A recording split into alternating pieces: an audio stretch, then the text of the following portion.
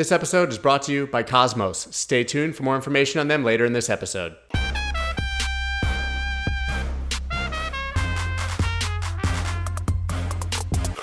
What is up, everybody? I'm Scott Melker, and this is the Wolf of All Streets podcast, where twice a week I talk to your favorite personalities in the worlds of Bitcoin, finance, art, music, sports, politics, or anyone with a good story to tell.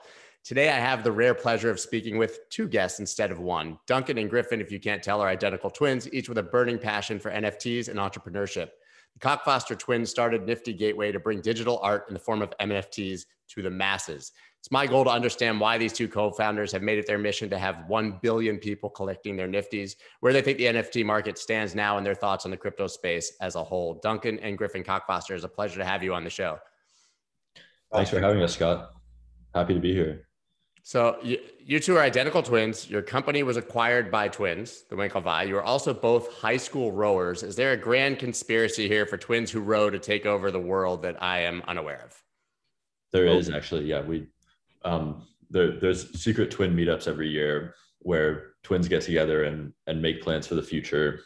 And we actually probably shouldn't be talking about those, but yes, it is a grand conspiracy. Well, that makes sense. I can have that part edited out so you don't get in trouble if you'd like.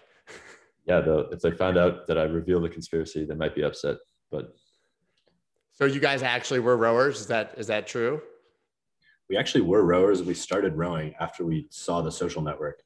Some of our friends were like, "Hey, you guys kind of look like those twins in the movie." And then one of our friends went up for rowing, and he was like, "Do you guys want to start rowing with me? I mean, just like the twins in the movie." And we're like, "Sure, why not?" And then we actually kind of got into it. It was fun, but we didn't do it in college. It was just a brief sojourn in high school. Makes sense. So how did you actually connect with them? Obviously, your company was purchased by Gemini. So it seems like a strange twist of fate. Yeah, so we went through the Boost Accelerator with Adam Draper, which was awesome. It was really a great experience for us in Nifty Gateway. And after the accelerator was over, we were trying to figure out what the best next step were. And the way the conversation started is that we were looking to try and solve our problems with banking partners, probably a very common issue for crypto startups, because banks just hate. If you're talking to a bank and you say the word crypto, it's like they just kick you out the door, no questions asked. So we were trying to figure out the best way to navigate that situation. And Adam Draper said, Gemini is the gold standard here. Why don't you have a conversation with the Winklevoss twins? And basically that turned into them learning more about the business model, about Nifty Gateway, about NFTs. And then they said they wanted to acquire us. So very serendipitous, and all thanks to Adam Draper, really. I had Tim Draper actually just on the podcast. What an incredible conversation. That's awesome. Yeah, Tim is a legend. He's great. He like reviews all the Boost VC startups and talked to us about Nifty Gateway early on too. We also pitched Adam's grandfather, who's a 91-year-old venture capitalist. Yeah. He gave us some pretty sound advice. He was very sharp for a 91-year-old. I was impressed. Did he get it? Did he get it? Because obviously, we see the Warren Buffetts and Charlie Mungers of the world and sort of that entire generation, I think, not only dismissive, but combative about, Bitcoin and crypto in general, and probably technology and cell phones for all I know. But, they seem very out of touch. He got it. Yeah. We explained to him what the business did, and he was like, that makes a ton of sense. I think you guys are going to be huge, which, yeah, I was surprised as well. But I guess very open-minded person, very open-minded to new ideas. So that was cool to see. He may just tell everyone that too. I mean, yeah. 91. He's not investing, so I might as well tell you that you're brilliant. Yeah, exactly.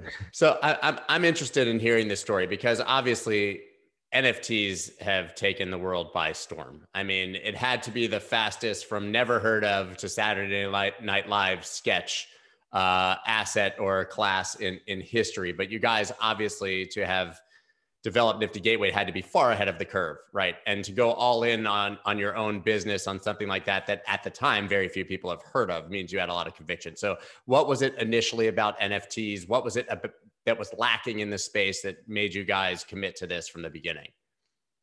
Well, for us, so basically we saw the CryptoKitties boom in 2017. And it's easy to kind of forget now, but CryptoKitties exploded and then came back down to earth. It was just a huge boom and bust cycle. And most people looked at that and they said, well, of course it came back down to earth. That was just Beanie Babies 2.0. It's a fad.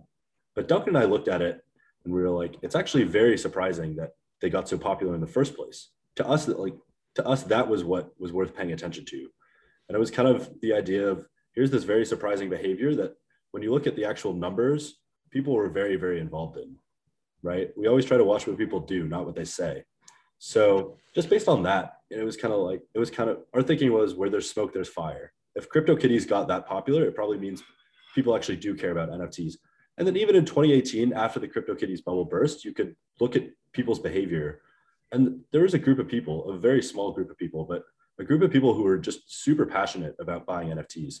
And that's what we saw with early Nifty Gateway customers. And we still see it today. I mean, our average customer spend is something along the lines of $3,000 or $4,000 a month per customer. The people who buy NFTs just buy them like crazy, and it's very addicting. So yeah, we were just watching consumer behavior and working backwards from that. And to us, that made it look like this is a big opportunity. Yeah, I'll just add that it feels like the world moves faster than ever nowadays, and there's a million new ideas that you can think about and you can work on. And in addition to that, everybody has an idea about like what will work and what won't work. And I think NFTs, it was very hard for people to wrap their minds around it intellectually, because you explained an NFT and you told someone, yeah, people collect this work of digital art, but anyone can download the image file. You just have this like blockchain certificate of authenticity. And most people, when they hear that, just immediately dismiss it out of hand. And I think that was a real barrier to like people understanding the NFT concept, because it was actually much more informative to look at what people were actually doing. And as Griffin said, there was, beyond the apparent ridiculousness of the concept, there was a core group of people who were really into it, and they would spend all day talking about new NFTs on Discord groups. They would figure out how to like improve and push the system forward, and they would talk about their collections. And I think that was, in retrospect, that was actually much more informative than my own opinion about like whether or not NFTs would work. What's interesting to me, though, I love the cognitive dissonance of that argument, and how often, because I'm pretty passionate about NFTs and most things in the space, and will defend them. Sort of, that's a hill I will definitely die on. But like every single girl in my freshman college dorm had a picture of the Starry Night hanging on the wall, but that didn't diminish the value of the one that's hanging in the MoMA, right? And so like, why is it different that you can download a JPEG or take a picture of it, or you can posterize it or make millions of copies of it? What's the difference? Exactly. And then as we got more into it, as we learned more, what we learned is that actually the concept of an NFT is kind of like pretty common in the art world. As in, there's a number of very famous artworks that are easy to replicate physically, but that the certificate of authenticity is what gives them value. I mean, the Duchamp urinal is the best example. He just took a commercially produced urinal and he signed it, and it's an incredibly valuable artwork. Despite the fact that it's easy to create a perfect physical reproduction. So yeah, this concept of NFTs is actually, like, I always like to point out that we didn't invent it. It's a concept that exists in the fine art world and has actually for more than 100 years, or maybe even longer. But NFTs are just digitizing it and applying it to digital art. And so yeah, I always like to point that out as well. Right. I guess people don't realize at the high end that provenance is actually more important than the physical art itself, and that there's actually probably as large of I'll call it a business, but of faking provenance. I mean, I've read books about people who, they crumble up the paper and they try to find paper from the 1800s and they burn it slightly to make it look like an original certificate. So, I mean, this solves that even at the highest level. Yeah, exactly. I mean, it's the same provenance system that's used to secure billions of dollars of crypto loans and of crypto assets being used to secure art. It's the most secured provenance system for art in history, which is part of the reason I think it works so well, and part of the reason it grew so quickly. Although to be people who just heard about it seem to think NFTs came out of nowhere, but Duncan and I have been working in NFTs for 3 years. A lot of people have been around for a while. It's kind of just that the rest of the world only recently caught up. Yeah. And I think more importantly, art is sort of the forward facing use case, or collectibles. But I think the reason a lot of people were excited about NFTs probably when you started is actually the more boring use cases, your car title or mortgages or things like that, tokenizing stocks, right? I mean, all of those things maybe, which is interesting that you guys, I guess, chose the art route. Was that because you thought that that would be the thing that would take them the most mainstream? Yeah, I mean, that this was actually very common, but almost all the conversations we had in 2018, it was like a lot of them were some version of like, oh wow, NFTs to secure digital art. I don't really understand that, or collectibles. But like, what if we put a car title, or like we use them to secure physical art? And like that was the most common reaction. But yeah, basically what we thought was that was actually much harder, and like stuff like that was not going to happen until people had some sort of understanding of what an NFT was, because like it's very hard to explain two new concepts at once. So it's very hard to explain like, oh, this is a digital blockchain token that also secures a car title. And it was kind of easier to find one thing that actually could help NFTs like break through to the mainstream and focus on that. And frankly, at the time, like art and collectibles were just the use case that had the most traction. I mean, that was what the most people were doing. So like, yeah, again, it was kind of an instance of looking at what people were doing as opposed to just like thinking about what we thought that made the most sense. And I think a lot of people fell into that trap where they were like, okay, I don't understand how NFTs for digital art makes any sense, so I'm not going to pay attention to that. But then if you looked at what people were actually doing, that was the main activity. Like art and collectibles were what people were actually spending the most time and energy on in the NFT space. So yeah, I think it kind of comes back to that theme of it's much more, you're much better off paying attention to like what people are actually doing as opposed to like your opinions or your gut instinct about what you think makes sense. And then also there are already certificates of authenticity for watches. There are already deeds for houses. Those are things that exist. But before NFTs, there was no way to secure and sell digital art as a collectible in a purely natively digital form. I mean, what we liked so much about that use case was that it was something completely novel. Whereas all those other use cases, there's already solutions out there for them. So if you're thinking about from the 10x improvement framework, you know, a new business needs to be 10x better than whatever existed before. The other stuff, there's something that exists before and it works well enough. But for securing and selling digital art, there was absolutely no solution before. So it wasn't just 10x better. It was, you know, 1,000x better or infinitely better. Sort of a, if it ain't broke, don't try to fix it sort of scenario. Yeah. But also it seems like those systems, like, I mean, to move all car titles to NFTs requires breaking a system with so many like legacy parts in existence. I mean, that literally like, you know, government title companies and things like that have to be eliminated. So I think that's a much probably loftier proposition. It is. Yeah. And then also there's still no way to, you know, there's still no way to perfectly attach a blockchain token to a real world item. Any sort of barcode you have on a real world item that traces back to a blockchain item can still be faked.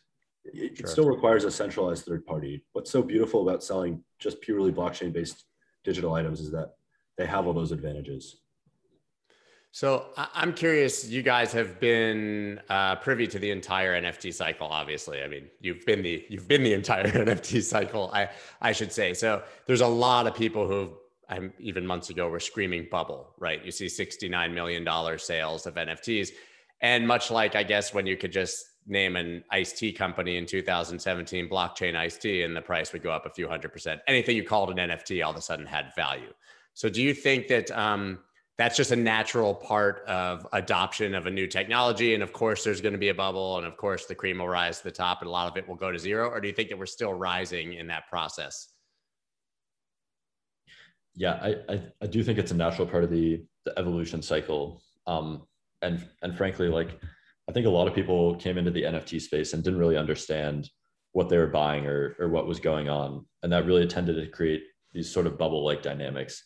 And then we also saw a lot of people who were buying NFTs, not with the intent of holding on to them for any meaningful period of time, but with the intent of reselling them within a few days or within a week, which is always like, I mean, that's a pretty telltale sign of a bubble to me. So yeah, I do think, you know, this maybe not unavoidable, but it's certainly like, I think it was highly likely that this was going to happen at some point, just based on the dynamics of like how technology develops nowadays. And if you're selling something that has value, people are probably going to get overexcited about it at some point.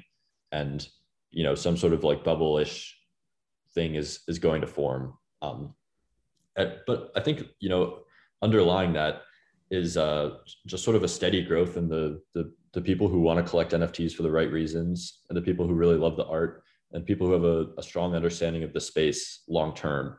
So there are sort of these boom and bust cycles, which is stressful and creates a ton of volatility for the space. But the underlying dynamics is there's sort of been like a healthy, steady improvement and healthy, steady growth. Yeah, for whatever reason, I mean, I don't really know why, but crypto just seems to have these very natural cycles, which happened in 2013, happened in 2017, and definitely happened with NFTs in 2020, where there's a mass speculative frenzy. And like Duncan said, a lot of market participants were short-term momentum buyers trying to buy NFTs so that they could then resell them a day or a week later, which obviously isn't sustainable. And for whatever reason, it just seems to happen very commonly in crypto. But underlying that, there's always more adoption. And that's what we've seen. I mean, if you look at NFTs from a year over year basis, even on our slowest week in 2021, our user base is still way, way up. And the number of people who've heard of NFTs and collect NFTs for the right reasons is way, way up. So long term, just like with Bitcoin and Ethereum, long term, the picture is very good, but there's massive volatility in the middle for whatever reason.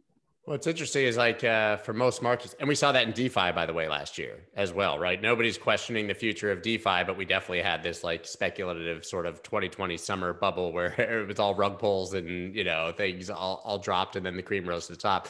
But it's interesting because in those other crypto markets you mentioned, we can look at metrics or charts or whatever strategy people use to see when it's in a bubble.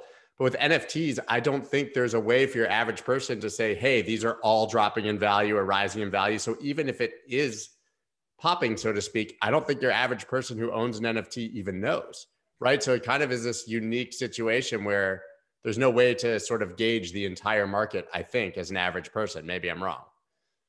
I mean, based on my Twitter mentions, it seems like a lot of people know. Yeah, I think it really depends. For some NFTs, for like one-of-ones, for artists that don't have a lot of attention and are never traded, that is probably true. A lot of the NFTs we sell on Nifty Gateway are editions. And so those tend to be more liquid than a one-of-one, because if it's an edition of 20 or 50, then it trades more often than an edition of one. So you can see the market moving there. And then you can see stuff like how many people are listing an item for sale versus, like placing an offer to buy one. So yeah, there's not like an order book and liquidity in the traditional sense of a market, but there are indicators that you can tell. And I honestly think that this is one issue with NFTs and one thing that we're trying to work on, which is like helping more and better information rise to the top and making it more accessible, making it easier for people to see the state of the market. Because right now, you're right, it is pretty difficult. And I think frankly, you basically have to be spending like all or most of your time in the NFT space to figure out what's going on in the market, which is yeah. Yeah. So, and I'm a huge fan of the platform. I'm a huge fan of Micah Johnson, who's sold a lot of things with you. So I've bought all his Aku NFTs that have been on your platform. And I've noticed that every time you or any platform does a release, there's like, obviously, because of the insane demand, I won't say infrastructural issues because it works how it's supposed to, but people just freak out when they can't get them. Or, in my experience, like I'm identifying bridges on a CAPTCHA and I'm trying to get through, and it's like this panicky thing, which I think actually adds to the allure. But I guess it lends to the question of where is the infrastructure right now in terms of where it would need to be for, as I mentioned in the intro, you guys want 1 billion people buying these things. Can that happen right now, or are there massive improvements that need to be made to the infrastructure first? I think there are a lot of improvements that need to be made, but we've also made a huge number of improvements over the last few months. And the bull market of January, February, March was a great test case that, really let us battle test a lot of this technology and let us make great progress. So for Nifty, we had the site crash during drops kind of for the first 3.5 months. There was a long period where it kept crashing every time. And we finally dug in and figured out why that happened. And now we have the infrastructure in place to scale up and meet demand. And we could probably handle a drop with 100,000 users coming to the site or something crazy. I mean, knock on wood. I do think there's other infrastructure that needs to be built to get to the billion person mark, especially around marketplaces and discoverability and exchangeability and access to information. Accessing the site during drops is tricky, but I think that's something we've gotten good at. But there's a lot of other infrastructure that's just waiting to be built for NFTs. And there's things like art fellowships and things like museums for NFTs. There's all this infrastructure that exists in the art world that doesn't exist for NFTs yet, but feels inevitable. And that serves to raise awareness of the NFTs and tell the artist stories. And Micah Johnson's stuff is amazing. I mean, what he's doing, creating a TV show around Aku. I love how he's building the story of Aku. And that is kind of, I think, it's a very forward-looking NFT project, and it's really impressive what he's doing. I think we'll see more of that. I mean, so much traditional art has such a good story behind it, like Starry Night, like you said. Everybody grows up hearing about Starry Night, and it's such a part of our culture. And I think that the infrastructure for NFTs is them more firmly embedding themselves in our culture and the stories we tell ourselves. I would say holistically overall, though, the NFT infrastructure is nowhere near ready. And that was honestly I think that was a big contributor to the bubble dynamics in 2021. And I think it probably is with crypto as well, where when a big bull run happens, the exchanges are just not ready. Like yeah, exactly. I think with NFTs, what we really have to see develop is, more awareness around the market structure and dynamics, and better options to display and more of a true collector culture. I think the lack of good display options is one of the biggest things missing in the NFT space right now. Yeah. And it's kind of, I mean, if someone's spending millions of dollars on an NFT, they want a good way to show it off, And then, the traditional art market, it's actually a very fascinating market to study. And I think it's really not mainstream, and it's very poorly understood, but it has all these interesting dynamics that are sort of I think an integral part of the whole thing. Like the traditional art market, it does a good job not only curating artists, but they do a lot of collector curation, where they're really wary of speculation, and they're wary of flippers. They're wary of people coming in who just want to buy a piece and sell it a week later. And a lot of galleries, they'll screen you. And if you're not an experienced art collector, they just won't sell you art, which is kind of a crazy thing to do. I mean, you're a business, shouldn't you be making sales? But what they say is, this is better for the health of the market long term. And I think what we're seeing in NFTs is the market is immature right now. And a lot of the same dynamics that exist in the physical art world that help create value and help create sustainability long term don't yet exist in the NFT world, but are going to get developed. And hopefully, I think the physical art world is often criticized for being, way too not inclusive at all, and very difficult to penetrate and get into. I think a lot of those criticisms are valid. And I think the NFT space can do a better job of building something that's inclusive, but also building up an infrastructure and, making sure that the art is valued the way it should be.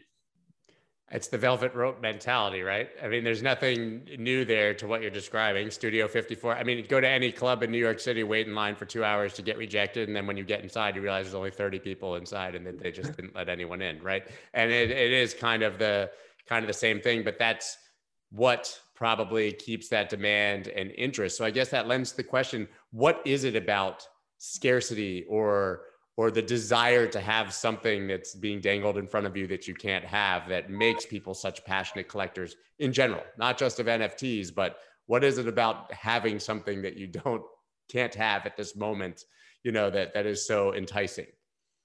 Yeah, I've actually thought about a lot about this, and I think it's it just comes down to an evolutionary mechanism and a desire to be seen as high status. I mean, think about back in the day, a high status person is the one with the coolest stuff that no one else can have. And I think it's really that's where the core desire comes from, to own the most expensive stuff, the highest quality stuff, the stuff that no one else can have. So I think it is it's honestly a very fundamental human desire. Like you see it all throughout human history with all sorts of different, physical items, collectibles, etc. But yeah, I really do think it just comes down to that, to be like the desire to be seen as like a high status person, I guess. In my opinion, it's not so much about status. I think a lot of collecting occurs. I mean, if you think about someone who is a centimillionaire or a billionaire, someone who's very wealthy and kind of has all the money they can want, and their material needs are met. I mean, at that point, they've kind of just run out of things to want a little bit. But humans are not meant to just sit still and do nothing, right? From an evolutionary perspective, kind of you have to keep hunting or else you die. So I kind of think our brains lead us to want something else. And I think for a lot of, especially with the art world, a lot of high-end collectors, they need something that they can access that no one else has. And owning that piece of art, I think is just really special. And it's not even necessarily about status. It's about like buying into a story and doing something, once you have everything else you want in the world, all of a sudden, like, collecting starts to make a lot more sense, because it is something fun and something that you really get a lot out of, even though it doesn't meet a direct human need. We're so used to thinking of products as being all about utility, but this is something that's very different, but it still works, and it has for a while. So, guys, this is so cool. For the first time in history, rather than a company or a project sponsoring the podcast and newsletter, a grassroots community is doing it. The Cosmos community is extremely passionate and active, and because of that, cool things like this sponsorship can happen. Their Atom token has been absolutely on fire and solidified itself as a top 50 coin by market cap, and the Cosmos platform has so much in store. Now, if you don't know about them, Cosmos is effectively the port city connecting chains like Bitcoin and Ethereum to ensure your liquidity on any chain can be used anywhere. One of the things I'm most excited about is their new DEX, which is coming out, which will connect to any blockchain, so you can swap ETH, ERC20, BSC, or any other token with Atom. Plus, this DEX will have order books just like any centralized exchange, so it'll feel familiar trading just like you do anywhere that you've traded before. This is a first. It's never existed until now. You need to absolutely check them out at thewolfofallstreets.link/cosmos, COSMOS, and see everything they have going on. I grew up and I couldn't have Jordans when I was a kid, so I started buying them when I was an adult. And it's interesting, the same issues you've described about, a quick drop exist in the sneaker world. The platforms fail. You try to get in line and you can't get a pair. So it's nothing new, right? I mean, I think it kind of adds to the allure. And I think that's interesting, your point about rich people who are so rich, but also we see this collector mentality with people who have almost nothing and will spend everything they have on that one NFT or that one pair of sneakers or something. Yeah. So I do think it ranges top to bottom. It's true. No, it's a good point. I mean, it's kind of like it's the only way you can get. Collecting just provides a feeling that nothing else can. I don't know. I think it's tough for people to understand unless they've done it themselves. But it is a very common behavior. It's a natural human behavior for whatever reason. I mean, it seems like the entire world, we clearly, if you're in this space, money, everything else is moving digital, right? So this seems like a very natural part of the evolution of art. Do you think that we're going to see the legacy art system really adopt this and potentially even a move from physical art largely to digital art in the future? I'm not talking about next year, but I mean, 10 years, 20 years, 30 years. Do you think that we'll see more digital art than physical art? I think we will, yeah. Although artists tend to love to create in a lot of different mediums. So the artists who primarily create in physical art right now might not transition and switch over to creating purely digital art. They have physical art they make that they really love. So if we do see that transition, it'll probably be new artists who are digitally native who then come to represent a large share of the art world. I think physical art still will hold a place. It just might be smaller than it is now, or digital art might be bigger. I always like to look at it sort of from a accessibility and logistics standpoint, where collecting an NFT is just it's just far easier. There's just so much less to think about than collecting physical art, frankly. I think long-term that will drive a lot of people to NFTs. A year ago, if you'd asked me about this, I would say the biggest open question is whether or not people will accept NFTs as a legitimate fine art medium. And once that has happened, then yeah, I think adoption is inevitable because, like I said, the driving mechanics are just so much better for NFTs. You know, to store and insure a physical art collection, you usually have to spend around 2% of the value just to store and insure it. And a lot of small museums, they can't afford to operate anymore because they have collections where they just can't afford the carry costs. It's a huge reason why museums close. And then that's not even accounting for stuff like, you know, an NFT. It's so much easier to move an NFT. It's so much more liquid. The authenticity is perfect and impossible to fake. And then like the actual creative medium itself, you can do really fascinating things that you can't do with physical art. So yeah, my perspective has always been, once people accept NFTs as a legitimate medium, then yeah, it's just going to be a slow march till they're larger than the physical art world, because of all these things that just make them like fundamentally easier to use than physical art. I mean, look at Uber got so much adoption just by being far easier to use than a taxi. And in a way, this is like a much more transformative thing. So yeah, I think long term the NFT market will be bigger than the physical art market. But yeah, I think that there's a ton of infrastructure and a lot of things that have to be put in place for that to happen. And you know, I don't think it's going to happen overnight. And so I don't think you should go off and spend all your money on NFTs in anticipation of that, you know.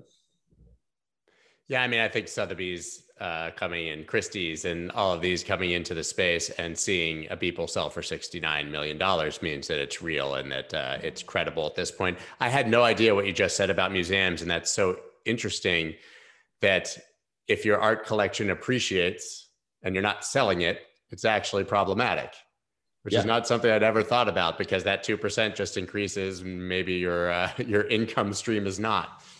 Right, exactly. And, you know, I mean, think about, like, I have 260 NFTs. Just think about storing 260 paintings or prints. Like, yeah, I mean, I can't even, I would not want to think about that, but it's so much, NFTs are just so much easier to deal with.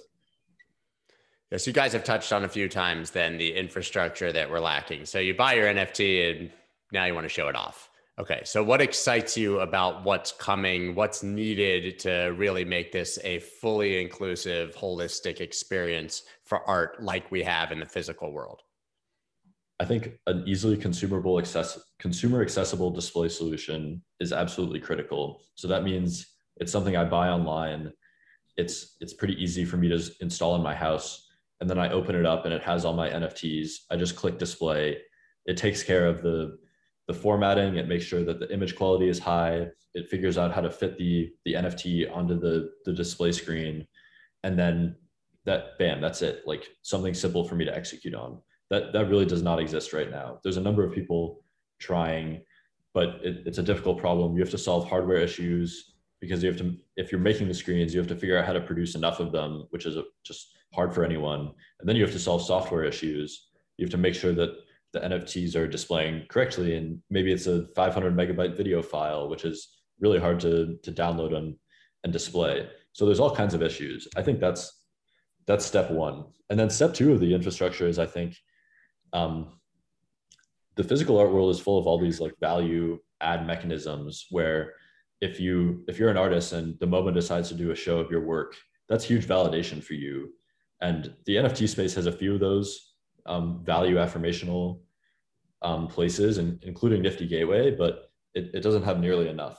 So I think that's like another big part of the infrastructure that needs to develop. Yeah, and there's also infrastructure around, art fellowships, art critics. That's another big one. I mean, I think the NFT space is still really in its infancy in this regard.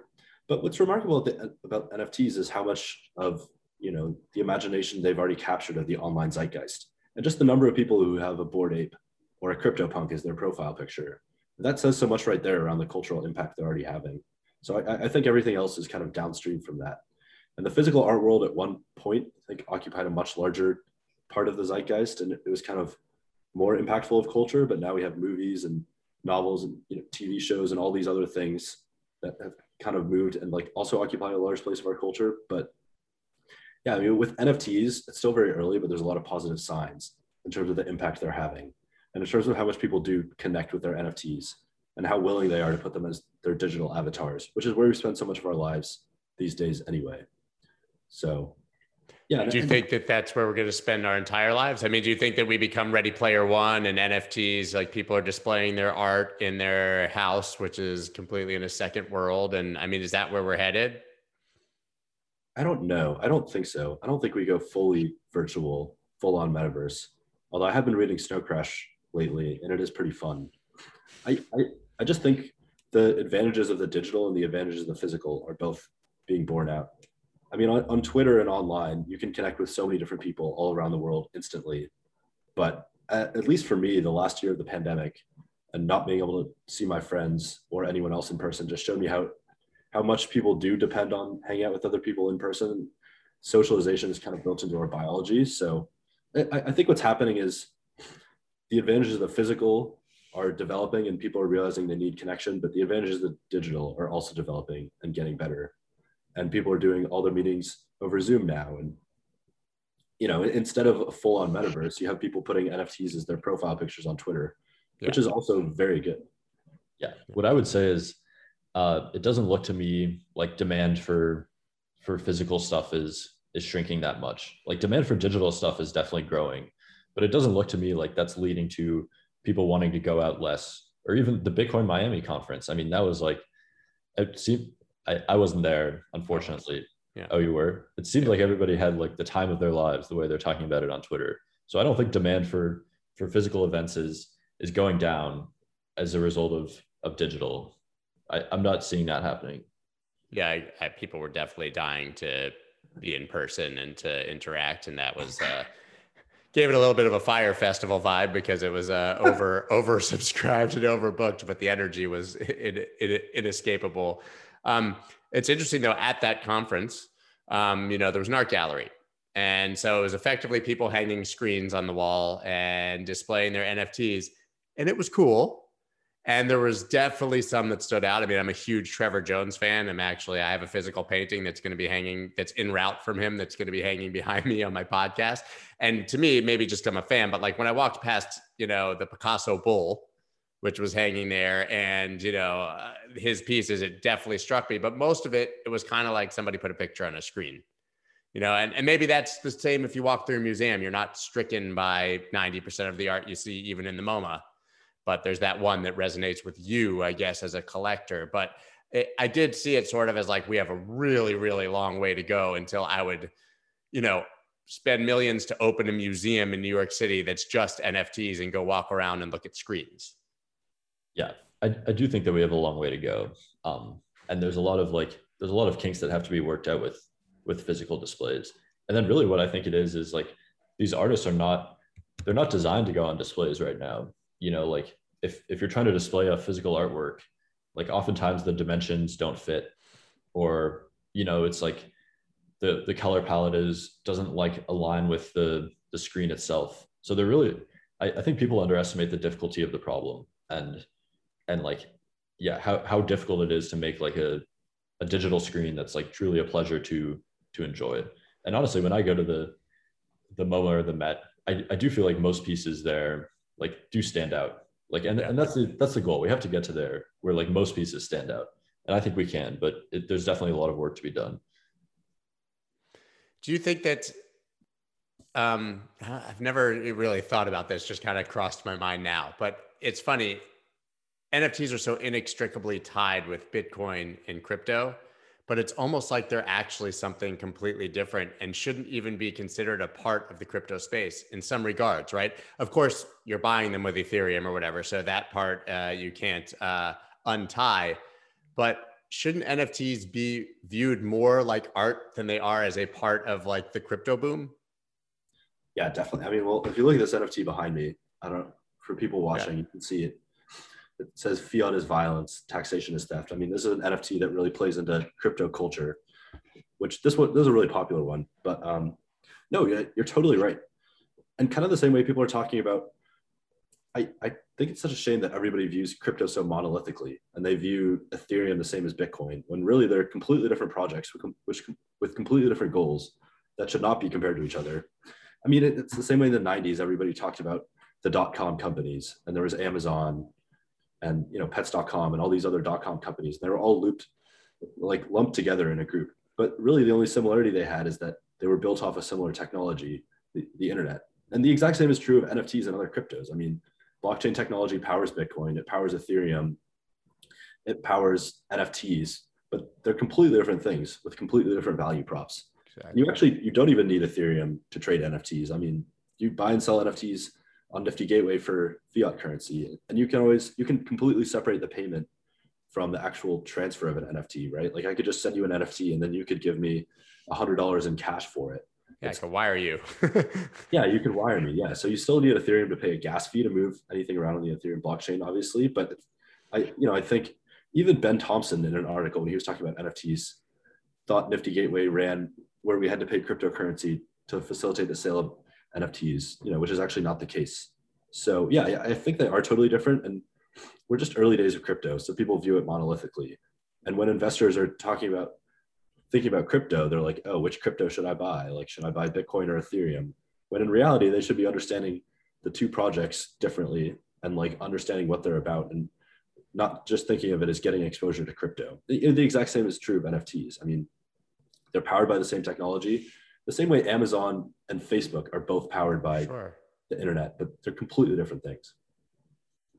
That makes so much sense. And I wonder if that's a part of what you guys, you know, anyone in the space passionately of messaging that needs to be sort of developed for it to go mainstream, because there's you get this carryover of all of the sort of negative dialogue from the last 10 years about Bitcoin or crypto in general, you know, for criminals and the electricity debates and all of these things that literally have nothing to do with NFTs, but probably affect your average person's perception of them because they're lumped into under that umbrella. Yeah, totally. I mean, I think especially when NFTs got so popular in February and March, so many people heard about them for the first time because of the Beeple $70 million sale, or they saw, you know, some crazy story about how much a certain NFT went up. And then all of a sudden, a lot of people heard about the environment. And, you know, I think a lot of information got spread there, which wasn't fully accurate. And they kind of assumed NFTs came out of nowhere. The point I'm trying to make is that I think when anything grows that quickly, it means a lot of people are exposed to them kind of in the wrong way. And the first thing they hear about is totally off. And I just think that's inevitable. I mean, that exact same thing happened with Bitcoin in 2013 and kind of again in 2017. And a bunch of people heard about it and developed all these negative connotations. But parallel to that, there's people who are just learning about the space and developing an appreciation, and it's growing more slowly. And that's what matters a lot more. So I think people do have the wrong impression about NFTs sometimes, but you know, we do focus on education and just telling the story and getting more people into it. And then, you know, I think once people buy an NFT, they really get it. They're like, oh, I'm just collecting this thing. Like, this is fun. It's just collecting. Like, so. Yeah. And I think, you know, like I can certainly speak only anecdotally, but I have friends who I tried to convince to buy Bitcoin for 5 years who had absolutely no interest, but are degenerates on NBA Top Shot trading like seventh man off the bench dunk highlights. You know, and they get that because we're in our 40s and we collected baseball cards when we were kids, right? Yeah. Yeah. They're just different use cases. So yeah. So I think that it's just absolutely a messaging problem, you know, down the road. So that said, are there glaring misconceptions about NFTs that you guys see often that you can address? Well, I think one would be what Griffin just said, where you have to pay for an NFT with cryptocurrency. That's like, I think that is a big misconception. And a lot of some of the most famous NFT transactions and like, yes, a lot of the most notable projects, like you don't have to use cryptocurrency. It's just like trading a physical art print. You could pay with cryptocurrency, you could pay with fiat currency, you could barter for it, you could trade for it. So like, I think that is one big misconception. The environmental stuff, I think, has really gotten out of hand, where I think a lot of this, like, it comes down to the audience of people who are paying attention to NFTs versus crypto. People who are into crypto are mostly like, you know, finance types or decentralization libertarian types. And so like, they're not really that concerned about the environment. But NFTs, you know, a large number of artists are are getting into them who are concerned about the environment.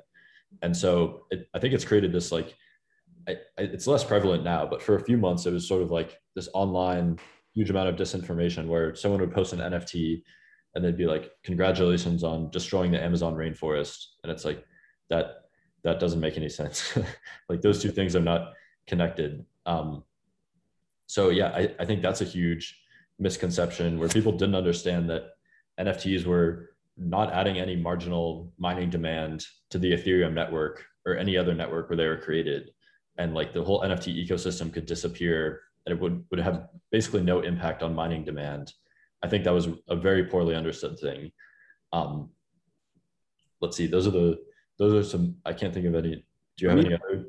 Yeah. The other major misconception is that NFTs just came out of nowhere and that they only started in January, which I think a lot of people perceive. And I think for them, that's like destabilizing, especially people who come from a finance background, like Matt Levine or something. They hear about NFTs and their first assumption is that NFTs are just this vehicle for speculation.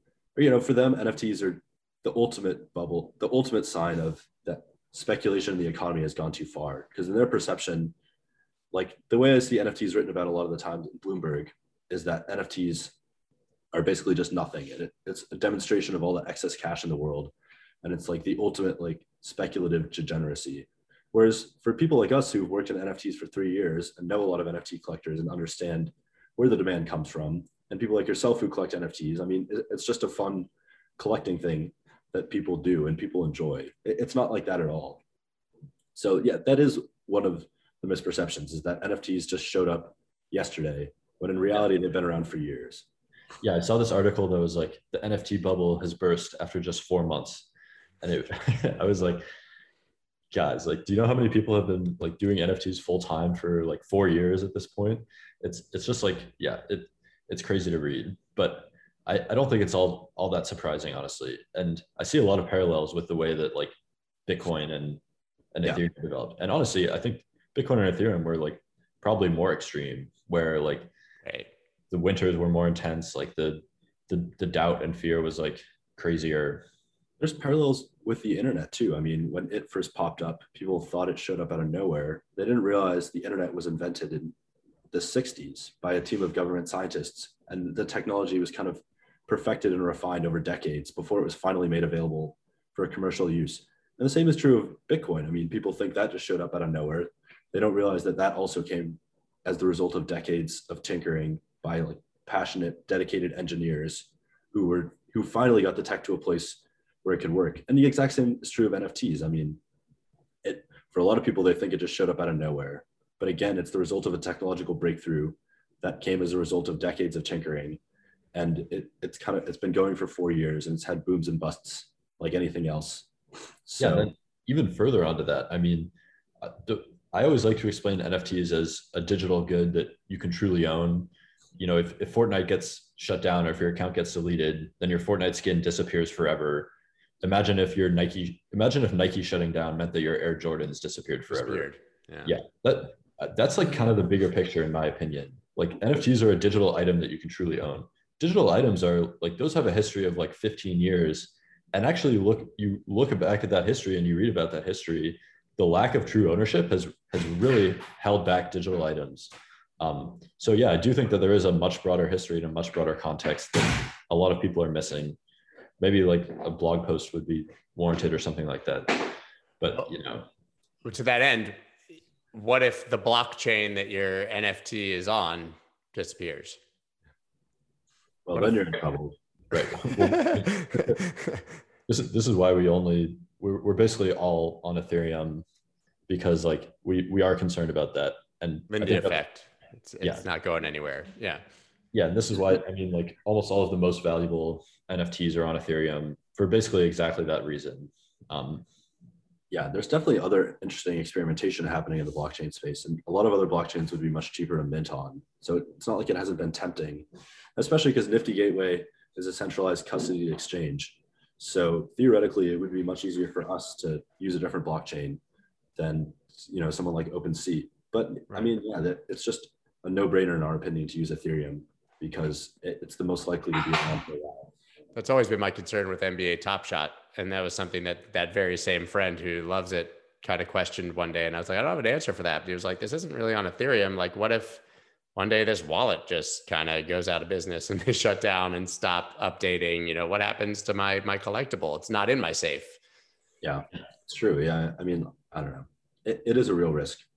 Although we know the guys over at Dapper, and you know, they're great. It's a great team, and I think they're like impressive, and they're definitely leaders within the NFT space. I mean, they made CryptoKitties, which, you know, was one of the early projects that got so much traction. But it's definitely a risk that every collector should analyze and be aware of. Yeah, I mean, the Flow blockchain is definitely not in a very decentralized state right now, but it's still, I mean, like, technology can evolve. Like, you know, it can become more decentralized. But this is definitely something that we like study very thoroughly when we're trying to like choose where to mint NFTs. What would you say to the absolutely average person, knows nothing about it, but kind of gets it and wants exposure? You know, what would you say to them how they should start looking at or collecting NFTs?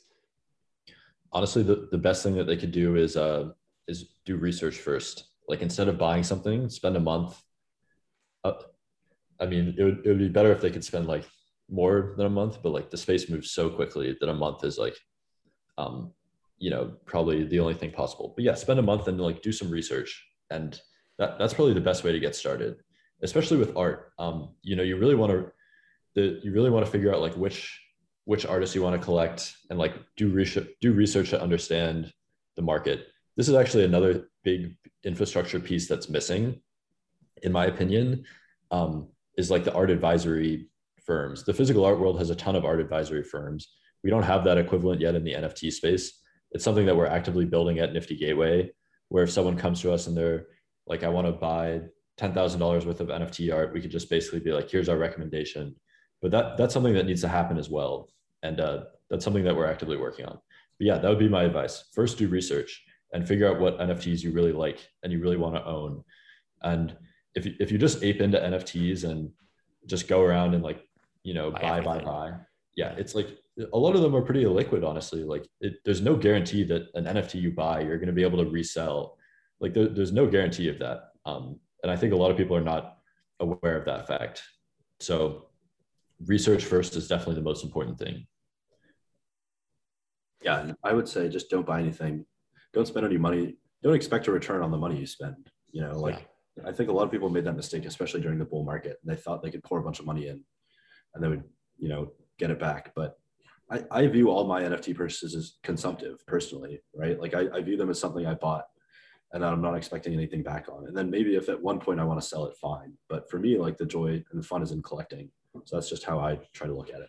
My parents told me the exact same thing about art. I'll never forget when I was younger and I started talking about like, maybe I'll collect art and whatever. And they were like, you just buy art that you love and you hang it on the wall, and everything else is a bonus. Right. Totally. Which I do think is the right way to think about it. I mean, there's a saying in investing, like, bears get rich, bulls get rich, pigs get slaughtered. Yeah. And honestly, I mean, I think a lot of people who come into the NFT space with the expectation of a quick profit, like, don't end up with a quick profit and end up with a loss instead. And we try and warn people about that. But, you know, I think we're doing more to like build this into the product, build those sort of, I think the NFT equivalent would be like investors get rewarded and collectors get rewarded. But like, just speculators. Speculators get slaughtered. Yeah. I hear about outlier NFTs, like the NFT behind me. I mean, this one sold for $40 originally. It was a $40 open edition back over the summer, I think. And then at one point it was trading for $15,000 at the peak of the market, which, you know, is a crazy outlier case, right? Like, this NFT just really caught fire and it kind of hit the whole cultural zeitgeist within the crypto movement. And it was well positioned to kind of explode when the bull market happened. But that's not representative of the vast majority of NFTs, right? Like, you can't buy $40 NFTs expecting them to hit 5K. So, and that happens in the trading and finance world all the time. Like, you hear about, I mean, maybe you read about Dogecoin going up 20x or something, and you're like, all right, so let me buy into this other this other shit coin, see how it does, and then it drops 99%, and you're like, oh, fuck. Weird. You mean there's no guaranteed multiple 100x returns in investing in a week? I have a lot of friends who are shilling me on other shit coins. Dog coins. Yeah, dog coins. Yeah. Excellent. Yeah. So I'm curious. I know that we're kind of running out of time here. What, all of this said, sort of just to bring it back together, what are you guys building now that you see will be necessary in 5 years, 10 years, specifically on Nifty Gateway, not talking about the general infrastructure, but how many of these things we've talked about are you personally building, or how are you going to refine your product to make sure that, you know, you're still a leader in 5 years or 10 years or even a year? Yeah, it's a great question. You want to go, Duncan? Sure. I mean, first thing that we're building out is the sort of art advisory that I talked about. I love that. The second thing that we're building out is we're building out mechanisms that imitate the mechanisms that exist in the fine art world, where if you're a new collector, they don't just immediately let you buy the best stuff. We're building out mechanisms that sort of reflect that. We're calling it a collector's score. And essentially, like if you've been collecting for a while and if you have a proven track record of not flipping, essentially, then like you'll have a score that reflects that. And you know, we're working on that. And we're also we're working on more display solutions. And then we're really working on refining our curation process for artists and figuring out the best way to release work to try and like ease some of the market volatility. Because yeah, the releases that we've done over the past few months have been insane. You know, like in February and March, we would do releases where people would just show up and spend crazy amounts of money. But you know, now the market is not in that state. And I think the volatility can be really tough for people to deal with. So we have to figure out mechanisms to ease the volatility. We're also building out more discoverability natively in the Nifty Gateway and kind of curation and social features that show off your NFTs, which I think will be really important. That sort of discoverability is key, as well as more payment options and tools to buy NFTs or make offers on them. I mean, similar to how when Bitcoin exploded in 2013, only Mt.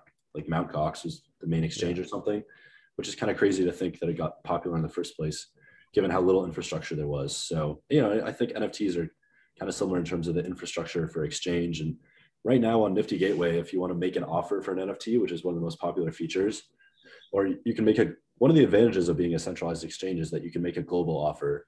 You can say, I'll buy any, like a coup by Micah Johnson, but only one. And then if someone accepts it, you can buy it, which would be basically impossible to facilitate on a decentralized exchange. But right now you can only do that with a credit card. You can't do that with prepaid Ethereum or with ACH or wires. So more payment options, I think, will be key. And that's something we hope to launch really soon.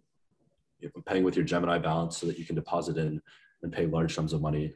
And then, yeah, discoverability on the marketplace is a long way to go, as well as sorting and also helping you access, you know, all sorts of NFTs. And, you know, I think there's a lot we can do. And we do want to be a gateway to the NFT world that's easy to use and accessible, but that like is still very powerful. Yeah, a few other things to add to that. We're redoing our like contract and minting system, so that if Nifty Gateway goes away, the artists will be able to essentially take ownership of their contract. Or even if Nifty Gateway doesn't go away, they'll be able to take ownership of their contract and then switch the NFTs over to a new metadata link, so that they'll be truly eternal as long as the Nifty, or as long as like the Ethereum blockchain lives on, which I think is really important. And yeah, shoot, I had one other thing. Oh yeah, we're also like making an effort to make Nifty Gateway more compliant and more in line with like current regulations, which is like not a lot of people. It is a challenge, yeah. Not a lot of people are paying attention, but you know, Congress just passed an extension of the Bank Secrecy Act that specifically covers antiquities dealers, and everyone thinks the next step to that is like the Bank Secrecy Act will cover art dealers, and a lot of the major art dealers are actually already compliant with like bank secrecy regulations in preparation for this. And in the EU, if you're an art dealer, you have to like follow BSA regulations. So I think that's coming to the NFT space probably. I don't know when it'll come, but we definitely don't want to be caught in a situation where we're like trying to operate, but also like trying to manage a regulatory burden. So we're basically going to like bring Nifty Gateway and make it more compliant and like well regulated. I mean, do you think they're going to deem NFTs securities? Like all these things that we've heard about, this sort of like, is regulatory risk a huge headwind for you guys? Or do you just kind of take it as it comes?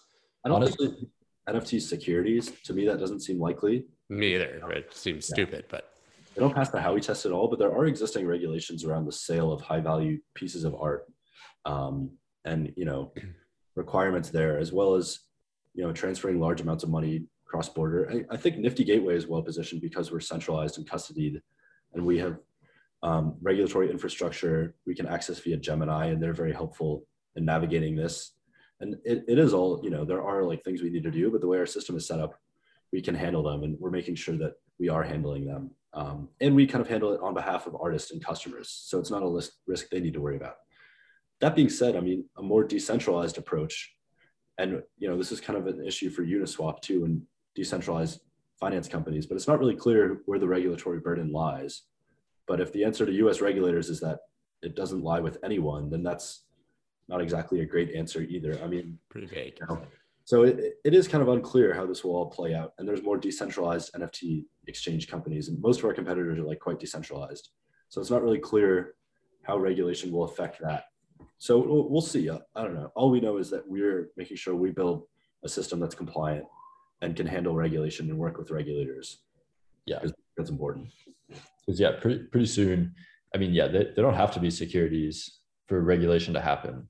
And as I mentioned, I think fine art dealers are probably like in the very near future going to be regulated as like money transmitters, because like that's the way it happens in Europe, and like all the indications are like that's about to happen in the US. So even like we present ourselves as an art platform, we make no like effort to present ourselves as like a platform that sells securities.